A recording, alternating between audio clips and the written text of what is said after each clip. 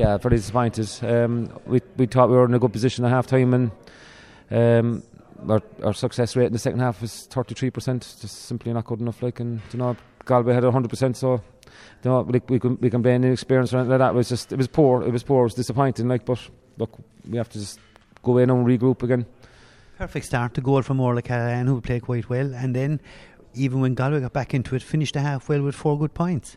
Yeah, as I say, we were very happy. We were running at them, we were causing them all sorts of trouble. We were taking the right options, even though we probably we could have had another 2 goals. We were thinking in the first half that we just took the wrong options. But as I say, at half time we were happy enough, but come out the second half and it was just disappointing for them. 6 wides in the first half, 3 before we even scored. That undermines players' confidence a bit, doesn't it? It does, and I suppose that's, I don't like criticising the players, but I suppose that's one thing we spoke about, just getting to the scoring zone. We were taking kind of shots from wide out, Hail Mary ones, and we were asking them to get into the scoring zone and to shoot that way rather than taking the wild shots. But look, that's I suppose we can't say inexperience anymore, because this is our 4th time here now, so it's just disappointing. And as you said, in a good position at half time, the start of the second half should have got a goal. Orla Callahan's effort came back off the post, and Amy just didn't finish, which a player of her experience was disappointing.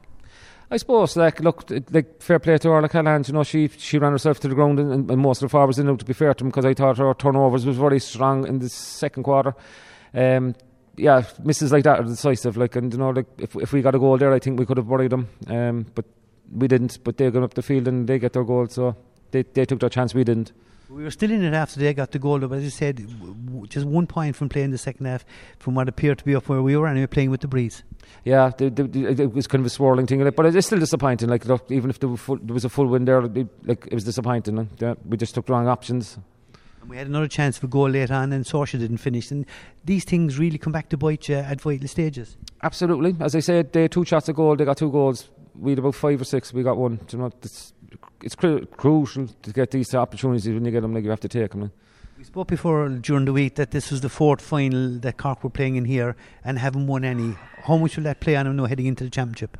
Look, it's going to hurt. But they've 2 choices now: sit back and feel sorry for themselves, or stand up and fight. And if they're not willing to stand up and fight, we're wasting our time. But we insisting they do.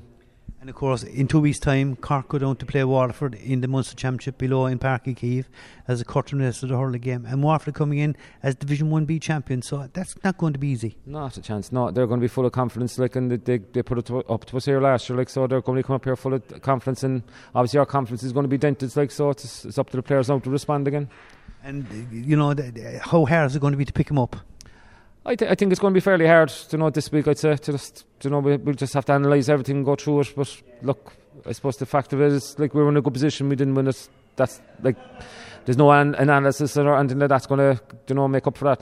That's just the state of fact. But look, we'll put everything into it now, and no doubt I think they will kind of have a go off in the Munster Championship, and please God bring it on to Galway again, the All-Ireland series. Yeah, because that's going to be a crucial game. I know it's a bit off and a lot can happen between now and then. Injuries might have cleared up, but you're going into that's going to be the crucial match in that group. Yeah, it's a big game, and we're going up to Galway to play as well. And obviously after them beating us today, they're going to be full of confidence playing us. They won't be fearing us. When you look at it, they Tipperary losing against Kilkenny, they beating us by a point. They were out of the league, and they're league champions. That's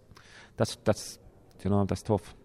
Injuries, I know we spoke last week, still no update. Will Aisling be ready for the championship? Katrina Mackey, I just heard you saying there.